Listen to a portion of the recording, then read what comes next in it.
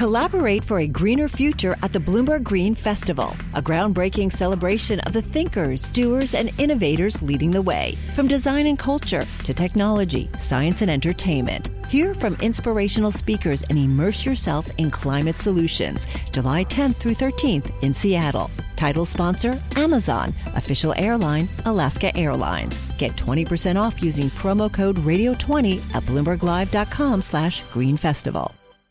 Mike Santomassimo, he is the CFO of Wells Fargo. And Mike, I want to start on net interest income because the takeaway from all the banks that reported today is that we saw peak NII in 2023, and Wells is now projecting a 9% slide for net interest income for 2024.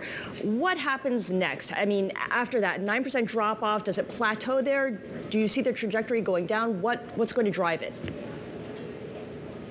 Yeah, well, first, thanks for having me. You know, when you look at net interest income, you know, what's playing out is exactly what has been, you know, projected now for the last couple quarters. You know, we've seen net interest income come down a couple quarters in a row, and so you're annualizing and coming into 2024 at a lower level than you did, you know, just a couple quarters ago. You know, some of that is the rate expectations, and as you all just pointed out, you know, the market is now projecting some rating decreases as we go through the year.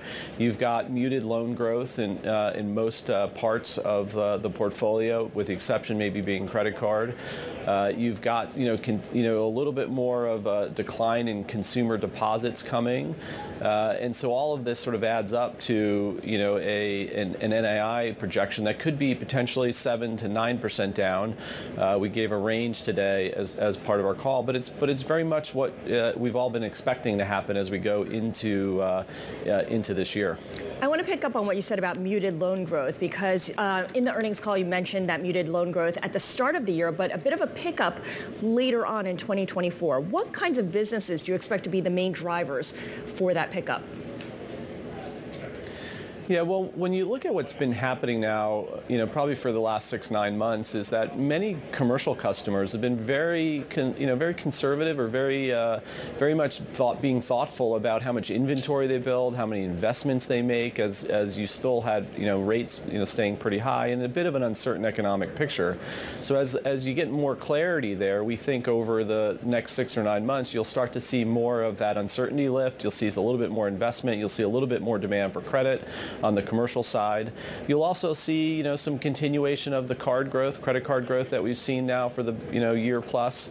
And then, everything else we'll kind of see how it plays out. But I think those are going to be the drivers as we look. And so the first half of the year, we still expect it to be pretty muted. Hopefully it'll start to pick up as we get later in the year. Mike, let's talk about expenses and headcount here, because looking backward, your compensation expenses came in ahead of expectations, and looking forward, Wells Fargo looking to shave off another $1 billion in expenses this year. Is reducing headcount part of that conversation? Well, what you saw in the quarter, we booked some severance charges that continue some of the efficiency work that we started a few years ago, and so that's embedded in our run rate. But when you look at what we disclosed, we expect to have just under about $3 billion of efficiency impact come through in 2024, offset by normal merit increases and investments we're making to some degree. But that efficiency story that we've had is very much part of it, and I think you've seen our headcount come down now consistently for a while, and I think you'll see a little bit more of that as we go through the rest of the work that we'll be doing over the next few years on efficiency. Okay, so a little bit more there. Let's also talk about private credit, because last year you announced a private credit partnership. It's been a long week with Centerbridge. How is that going so far, and what's the Wells Fargo view on private credit at this point? Yeah, well, we're really happy with the way that partnership is starting to progress, but it's just getting started. It's just becoming operational around now, and so we have some pipeline of deals, but it'll take some time to ramp up. But we're pleased with the partnership that we've got with Centerbridge so far. When you think more broadly, many of the private private, I'm having the same problem you're having on private credit, but like having private credit players are big clients of ours already, in our investment bank. And so we work with them quite a bit, day to day. And then when you just think more broadly, I think, many of the loans or the assets that are going into those funds today are not something that a bank like us would want necessarily on our balance sheet. And so finding creative ways to partner with people like Centerbridge is one of the ways in which we'll continue to be able to offer our clients, the availability of those types of, products.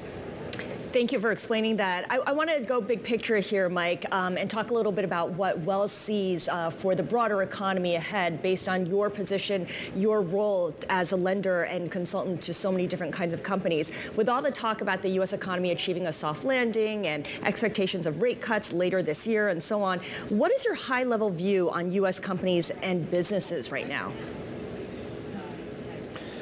Well, I think it's clear, many consumers and many commercial clients are in really good shape. When you look at the aggregate numbers across both of the different, types of customers, people still have a lot of liquidity.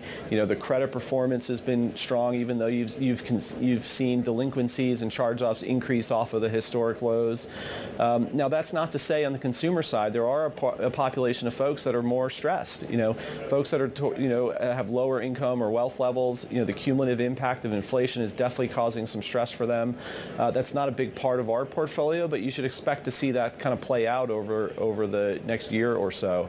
On the commercial side, again, we're seeing good performance across most sectors, most clients, and I think that sets us up well as we go into the year. Mm-hmm. Now, most economists now are projecting kind of this soft landing. Our own economists came out with their updated forecast today and are also now projecting that. But I do think, I do think you have to be prepared for other scenarios. We're hopeful that that's the scenario that will play out, but there's still a lot of uncertainty and risks that are out there that could cause it to deviate from that base case. And so, we're thinking about all those different kinds of scenarios, but right now it's looking, the consumer and the commercial customers are set up pretty well. All right, Mike, really appreciate your joining us today. Mike Santomassimo, the Wells Fargo CFO, joining us on the day of Wells Fargo's fourth quarter results. Collaborate for a greener future at the Bloomberg Green Festival, a groundbreaking celebration of the thinkers, doers, and innovators leading the way. From design and culture to technology, science, and entertainment. Hear from inspirational speakers and immerse yourself in climate solutions. July 10th through 13th in Seattle. Title sponsor, Amazon. Official airline, Alaska Airlines. Get 20% off using promo code radio20 at BloombergLive.com/Green Festival.